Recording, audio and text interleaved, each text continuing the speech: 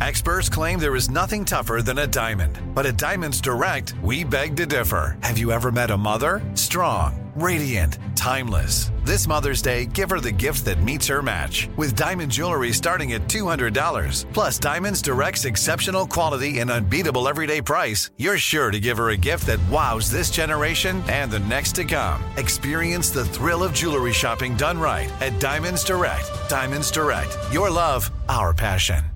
When you think about the future, what kind of technology do you envision? Whatever the future holds, artificial intelligence will undoubtedly be at the heart of it all. Join Graham Class as he hosts Season 2 of Technically Speaking, an Intel podcast, and hear from the minds transforming healthcare, retail, entertainment, personal computing, and more with the help of AI. Tune in every other Tuesday and explore the latest technology that's changing our world today and creating a more accessible tomorrow. Listen to Technically Speaking, an Intel podcast on the iHeartRadio app, Apple Podcasts, or wherever you get your podcasts.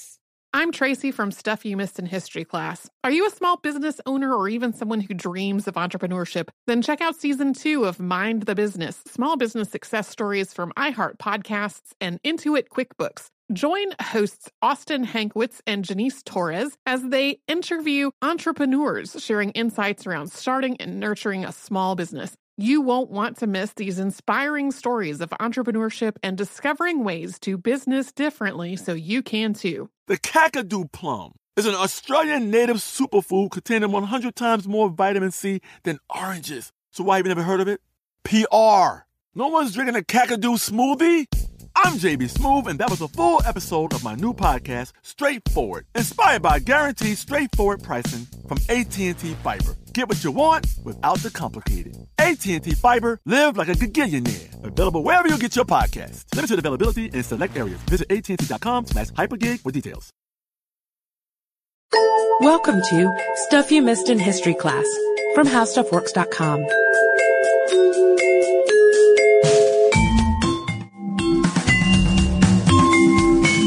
Hello and welcome to the podcast. I'm Sarah Dowdy. And I'm Deblina Chakraborty. And in case you haven't noticed, we like themes, and this is not going to be an exhumation-themed episode, but we also like royal pretenders. They seem to come up a lot. Especially we like them when they're not just pretending to claim a throne, but actually pretending to be someone else. A double pretend. Yeah, a double pretend. Imposters as well as pretenders. And today we're going to be talking about a 10-year-old boy named Lambert Simnel. And because he was a pretender and an imposter 2 times over, you probably haven't ever heard of him before. Yeah, but the interesting thing about him is that for a brief time he had this cooked-up claim that threatened the security of the Tudor line, major line in English history. But just getting going at this point. And his defeat marked the true end of the War of the Roses. Yeah, it's not all over on Bosworth Field like you might think. But because it's also almost St. Patrick's Day, we've picked a subject that has a little bit of Irish influence on it too.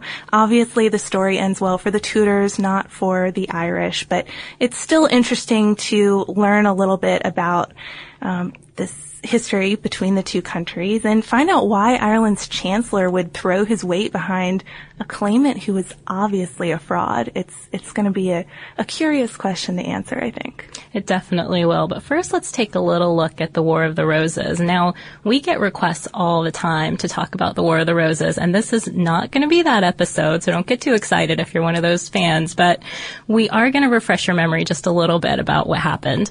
So the wars took place between the houses of York and Lancaster in the 1400s, and what happened was a York claimant eventually came out on top, Edward IV. Yeah, and I mean, there were a few bumps in the road even once Edward IV was the guy who won in the end. He had to execute his own brother, supposedly in a vat of wine. That's the old Shakespeare story, apparently. What a way to go. Yeah, indeed. That was George, Duke of Clarence, and that's an important name to remember. We're not going to toss in, there are a lot of names here, and we're going to only mention the ones that are important, but that's one to remember. But aside from having to execute his own brother, Edward IV was a really popular king. He was a very good fighter. He was never defeated on the field. So it seemed like things were going pretty well for his line. Plus, he had 2 sons. Unfortunately for the House of York, Edward up and died before those 2 sons came of age. Yeah, and the rest of it you probably know from Shakespeare. Edward IV's older brother comes in at this point, Richard, the Duke of Gloucester, and he locks the boys in the Tower of London. So if you've ever visited the Tower of London or you're from England, you might have heard this story as well. At this point, Richard declares himself King Richard III, and the boys disappear. That's another one of your, most requested suggestions. What happened to the princes in the tower? Yeah, it's one of those things that I think really makes the Tower of London an exciting sight to see, even though it's kind of a really touristy site. It's fascinating for those scary stories you hear. But that was in 1483 and is one of history's great mysteries. Yeah, and not too long after that, though, Richard III was defeated in the Battle of Bosworth Field by this new guy, this kind of random guy. I mean, that's not a very historical way to put it, but it's essentially what he was, Henry Tudor.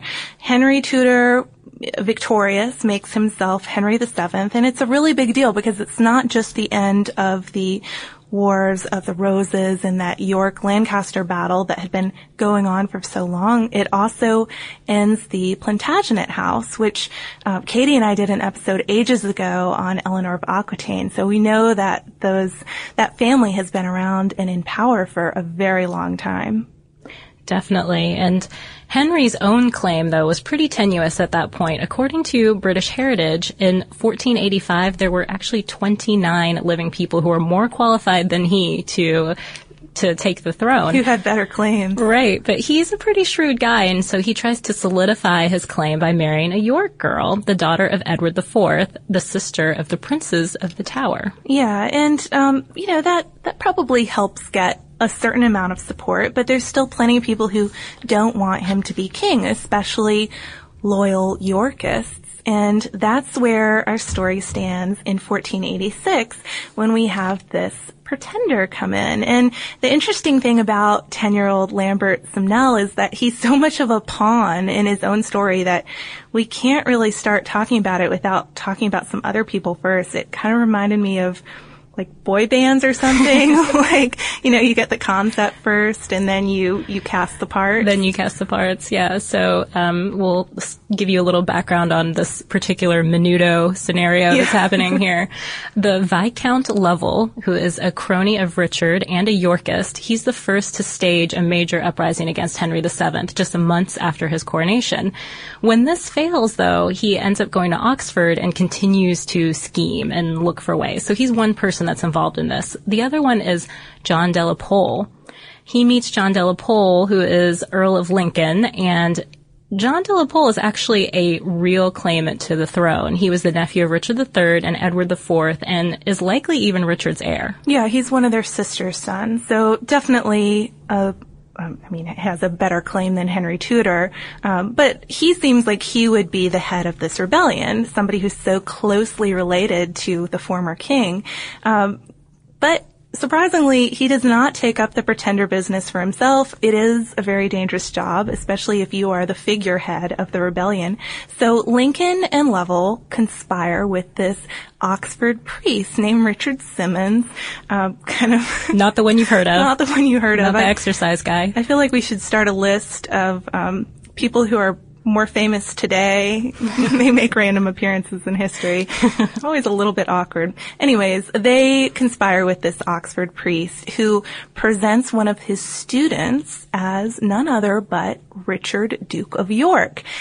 Richard, Duke of York, is one of the little Tower boys. So, surprise, surprise, it seems he's alive and in the form of this Oxford student, alive and well. Of course, it's really Lambert Simnel, who just happens to be a handsome enough boy, the son of an Oxford tradesman.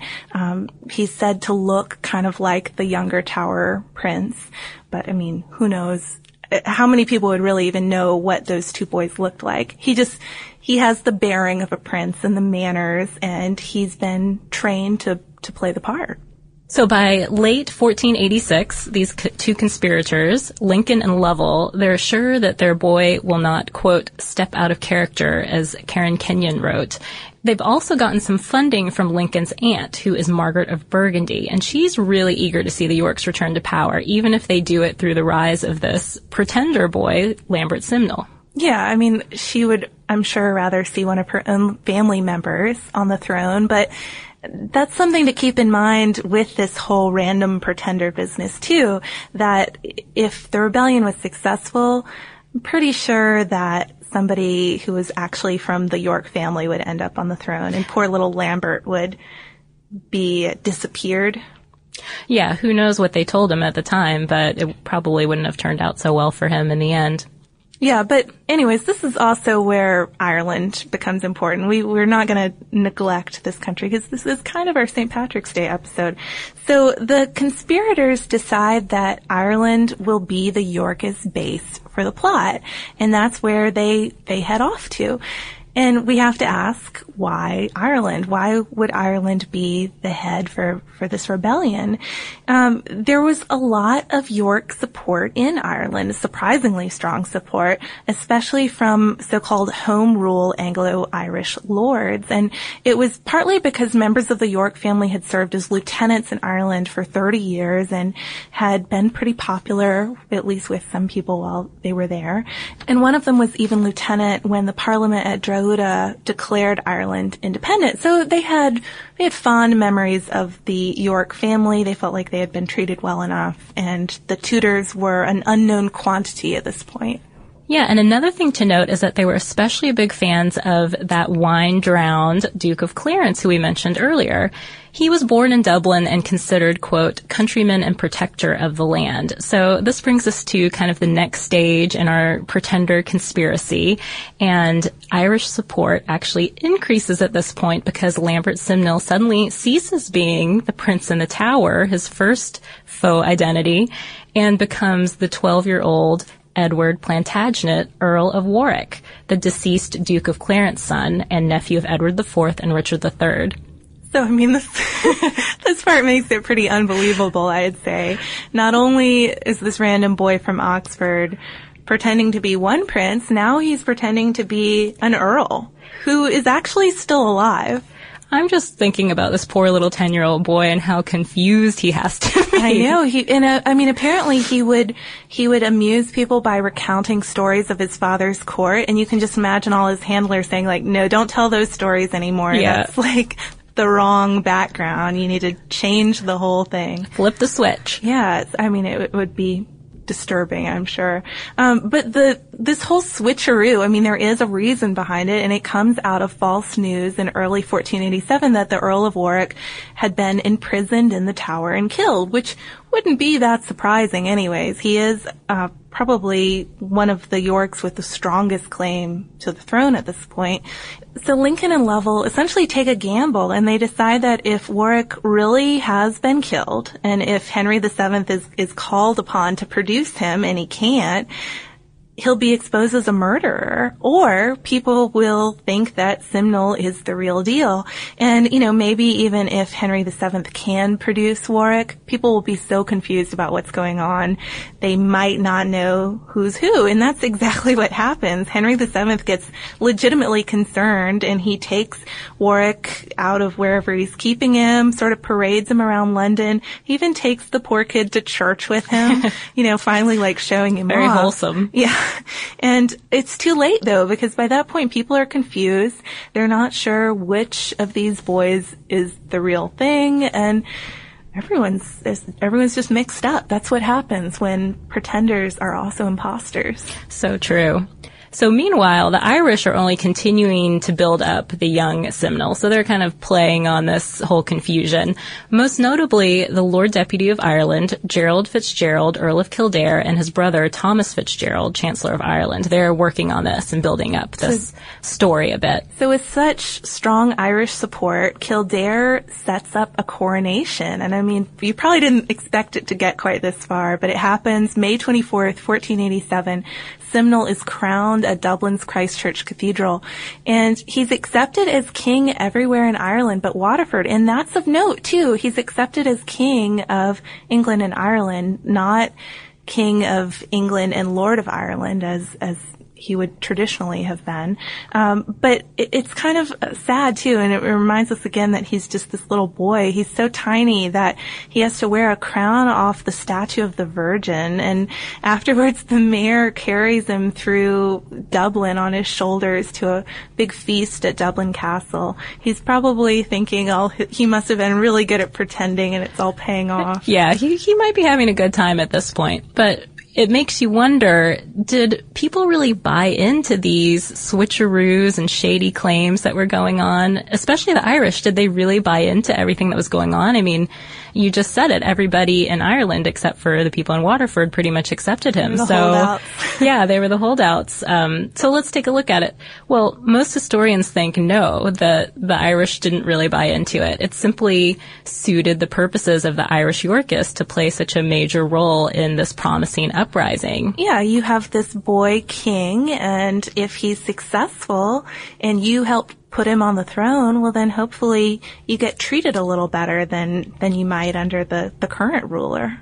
Yeah, there is one historian, though, at least, Jeremy Potter, who differs with this. He says Kildare respected Lincoln and Lovell's word, and since they swore the boy was the son of the Duke of Clarence, he might have actually really believed them. Yeah, so I mean, I guess I can see either way, but at least for the majority of people, I can't imagine that they would seriously believe this claim. You'd have to pay lip service to it. You know, you'd have to go out and really say you did believe it was the boy and he should be king, but I don't know. I think it seemed pretty obvious he was a puppet. Yeah, it seems like a stretch. Who knows? Maybe it was a little bit of a mixture. Yeah. Some did, some didn't. But regardless, yeah. Ireland does come out in support of the boy. It throws its lot in with the boy, and the rebel makeup that sails for the Lancashire coast is, it seems pretty impressive, initially at least. Yeah, 2,000 German mercenaries under the command of Swiss Captain Martin Schwartz, paid for by Margaret, Duchess of Burgundy, of course. She's the money behind this whole operation. She's the money bags. And there were up to 5,000 Irish, but mostly rabble. Yeah, just guys who have joined up for various reasons. They're joined in England by more rebels and a few Scottish mercenaries, but this is where the first cracks start to show. Lincoln was definitely assuming that more people in England would join up, would come to support the York cause against the Tudors. But it seemed like the English were pretty leery of this whole plan. And according to a really great article in Military History by Stephen Jarvis, Lord Bacon said of the march into Yorkshire, quote, "Their snowball did not gather as it went." And he also said that Englishmen didn't, quote, "care to have a king brought into them upon the shoulders of Irish and Dutch." So that might have been a pretty big oversight on Lincoln and Lovell's part. But the king wasn't really doing so well with support either at that point. He was trying to rally people, and the rebels actually got 5 days to hunker down before the royalist supporters got there to challenge them in the first place. His main allies, the king's main allies at this point, are Henry Percy, Earl of Northumberland, and Henry Lord Clifford. But he's later joined by George Talbot, Earl of Shrewsbury, George Lord Strange, and John Cheney in Nottingham. So these captains, they add a lot of men. So things start to look up gradually for him. They add about 6,000 men, and just in time, since the rebels have come through Sherwood Forest. Yeah, so the battle finally goes down on June 16th, and it's just outside the village of Stoke-on-Trent, thus the Battle of Stoke Field. That's what it's called. It's 9,000 rebels versus 15,000 royalists, and the mercenary Schwartz knows that it's not looking very good for them. You know, they really didn't get the English support they needed to truly fight. And he says to Lincoln, quote, "Sir, now I see well that ye have deceived yourself and also me, but that notwithstanding, all such promise as I made unto my lady the Duchess I shall perform." So the, quote, beggarly and naked Irish are a reserve. We called them rabble earlier, but just guys who are not really very skilled fighters, certainly not. It's not an army. Yeah, they're not an army. They're not well-equipped soldiers. They make up the reserve. The Germans lead a charge, and they do this because they don't have archers. And Schwartz knows that the English do, and if they end up on this prolonged fight, the rebels will surely lose. And this tactic does work for a minute. This charge, it's scary. There are all these German guys with 20-foot pikes. And some of the English, especially those who are not quite as battle trained, start to flee and break up. But the English regroup, they get it together again, and their weapons are superior, especially when it comes to hand-to-hand combat. The 20-foot pikes, I mean, that's great charging down the hill, but maybe a little awkward when you're fighting in the thick of things. The Irish try to retreat over the ridge because they really don't have good weaponry at all. And the battle, according to Stephen Jarvis, becomes, quote, butchery pretty quickly. Yeah, 4,000 Irish were killed trying to cross the Trent, which is still called the Red Gutter. Some mercenaries, they die fighting. Pretty much all of them, right? Many. Yeah, well, I mean, they're trained guys and they know it's what they gotta do. Mm-hmm. Honorable thing. Lincoln and the Irishman Thomas Fitzgerald are killed in battle, but Lovell's body is never found, and this part I find really fascinating. Could he have escaped across the Trent? You know, no one knows what happened to him, but it's likely that he probably drowned. But here's the catch. Later in the 18th century, there was a secret chamber found in Lovell's ancestral home, and there was a skeleton inside that secret chamber seated at a table. Yeah, not just lying down, seated at a table. That's really weird. And, I mean, obviously, we don't know if that is Lovell himself, but definitely a strange note to mention. So, with the end of the battle, it's the end of the Wars of the Roses, and the Yorkist leaders are buried with green willow staves driven through their hearts, really kind of a grisly thing to do. Henry VII loses 3,000 men, but none of them are nobles or gentlemen. I mean, poor other guys, but I guess that's of note for him that he's not losing his captains in case he's got to keep fighting later.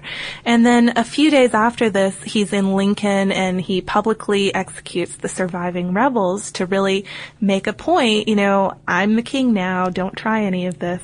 But remarkably, some of our main characters from this podcast are not in that group of executed rebels. Some of the main players, actually. Yeah, Earl of Kildare, for example, he ends up spending a spell in the Tower, but is eventually pardoned. He even gets back his post as Lord Deputy and is essentially the power broker between the Gaelic and the Anglo-Irish lords. Yeah, we're going to talk a little bit more about him in a minute. The priest, Richard Simmons, is sentenced to life in prison. He's probably saved because he is a priest. And even little Lambert Simnel gets a job. I guess Henry VII just realizes he's not a threat on his own. He was a puppet. He's just a little boy. He's put to work in the royal kitchen, which Tobolino was saying that sounded like a better job than being a royal pretender in the first place. Yeah, totally. I mean, as you pointed out earlier in the podcast, if it worked, if their scheme had worked, he probably would have been disposed of pretty soon. So I think being a chef, a royal chef, sounds a lot better than that. Well, he even gets a promotion. He does. He gets promoted to royal falconer, and he lives to age 50. Which is a remarkable age, considering he is a known Tudor traitor. I mean, 50. It's amazing that he's allowed to live and that he doesn't get into any more trouble. Lives a long, happy life. Good for Lambert. Yeah, little Lambert is kind of the winner in this story. Ireland is unfortunately not, and that's because Ireland's participation in the rebellion left a really bad taste in Henry's mouth, especially when just a few years later there's yet another prince in the Tower poser, pretender, who pops up, Perkin Warbeck, who's in Cork, and again he's championed by these Yorkists in Ireland, and while this attempt, this rebellion doesn't really come to battle like the other one did, it really kind of posed a more serious threat than Lambert's rebellion, partly because Warbeck's friends included people like James IV of Scotland and the French king and the Habsburgs. He had some real weight behind him. So after that, Henry VII gets rid of Kildare, got his job back, but ends up losing his job again, and he puts an Englishman in the de facto position of power in Ireland, and that is Sir Edward Poynings. While at his post, Poynings strips Ireland of all their independence, and he summons an Irish parliament at Drogheda, making it pass legislation that all future decisions would need approval from English Privy Council. Yeah, so a pretty bad deal for Ireland. Yeah. It was called Poynings Law, and it wasn't repealed until 1782. It meant, of course, that the Irish Parliament was no longer independent. And, of course, probably most of you have covered a little bit of the Tudor-Irish relations, and we're not going to get into all of that, but the English Reformation only stirred up the violence, and Henry IV, of course, abolished the monasteries and established the Church of Ireland, and there were 3 Irish rebellions under Elizabeth I. So I was actually originally thinking of doing a podcast on one of those, but I couldn't pick between the 3, and I thought it might be even a more tragic St. Patrick's Day subject than this one. So this one, at least there's little Lambert. Yeah, Lambert, I guess, could be the uplifting part for this. Yeah, but particular one. Ultimately, I think this is a really interesting story because it's most famous for wrapping up one era, the War of the Roses, and it's the end of the York cause because, of course, Henry VII, once he starts having sons, he's pretty much entrenched. The people stop really thinking so much about having yet another war and a new king and starting all over again. But while it was wrapping up that time period, it really started another one in Ireland. And I thought that Dale Hoke for the American Historical Review put it really nicely. He wrote, quote, "The issue at Stoke transcended the fate of Lancaster and York. Was it not really a question of the relation of Ireland to England?" So, I think that's an interesting way to look at it. Yeah, it definitely sums up the significance of this moment, so to speak, and opens up a whole other can of worms that we can explore in future podcasts, too. It does. Well, I guess that about wraps it up for young Lambert Simnel, but it does bring us to listener mail. So this email is from Hannah, and I really like the subject line, too. I'm going to go ahead and read it. "Y'all are mind readers." Always like to hear that, right? She wrote to us, "I'm a high school senior and a devoted listener to Stuff You Missed in History class, which has come in handy a number of times by filling me in on stuff I actually did miss in history class. In fact, for the past several months, almost every time I have a test on something, a podcast has come out on a related helpful subject. This has been especially useful for AP Art History.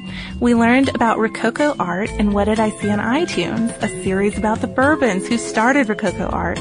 Now we're about to take a unit test that includes the Baroque period, and suddenly you send me a podcast about Caravaggio. I don't know what this strange connection is, but I appreciate you helping me out in class, and it would be really great if we could keep up our awesome mind link because I think it is significantly improving my grades. Hint, next unit is about Impressionism, post-Impressionism." So, wow. I have to say, I did totally almost do a podcast or suggest a podcast on Degas when we were thinking of New Orleans related stories since he spent some time in New Orleans. So maybe we are mind readers, in fact. I hope it's not too late for you, Hannah. But yeah, it's always great to hear that we're helping somebody improve their grades. Come on. Who doesn't like to hear something like that? Definitely. Now, if only we could apply the mind reading to other areas of our lives. Yeah, definitely. That would be helpful. It would be. So if you have any podcast subjects that you think would help boost your grades, and unfortunately they're probably going to have to interest us too if we're going to cover them, still send them our way. We're at historypodcast@howstuffworks.com. You can also find us on Facebook, and you can find us on Twitter at Missed in History.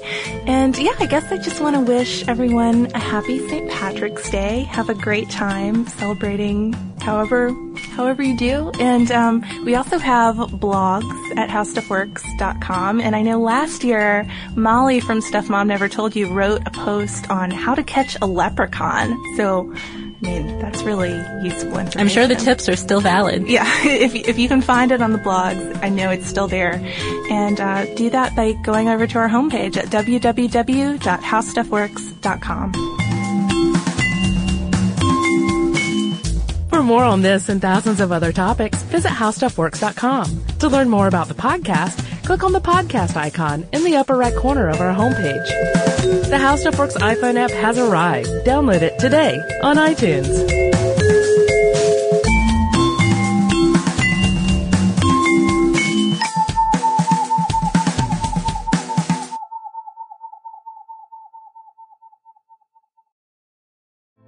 Hey girlfriends, it's me, Carol Fisher, back with another season of the global #1 podcast, The Girlfriends.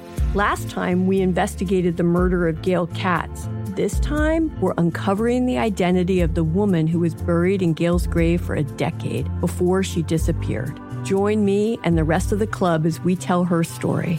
Listen to Season 2 of The Girlfriends, Our Lost Sister on the iHeartRadio app, Apple Podcasts, or wherever you get your podcasts. As the #1 audio company, iHeartMedia gives you access to all. Every audience, live conversations, trusted influencers, and the insights and data you need to grow. iHeartMedia is your access company. Go to iHeartResults.com for more. I am the ferryman.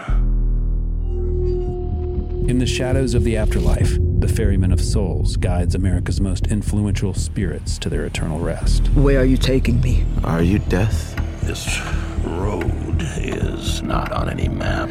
How much for a ticket? All I ask for in payment is a tale. I don't know who got to Kennedy first. And the devastation those first bombs caused. I've never been to hell, but I know intimately the hymns of the damned.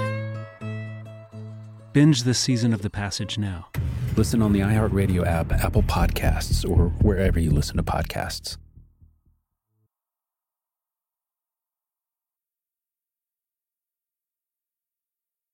Imagine you ask two people the same 7 questions. I'm Minnie Driver, and this was the idea I set out to explore in my podcast, Mini Questions. This year, we bring a whole new group of guests to answer the same 7 questions, including Courtney Cox, Rob Delaney, Liz Phair, and many, many more. Join me on Season 3 of Mini Questions on the iHeartRadio app, Apple Podcasts, or wherever you get your favorite podcasts. 7 questions, limitless answers.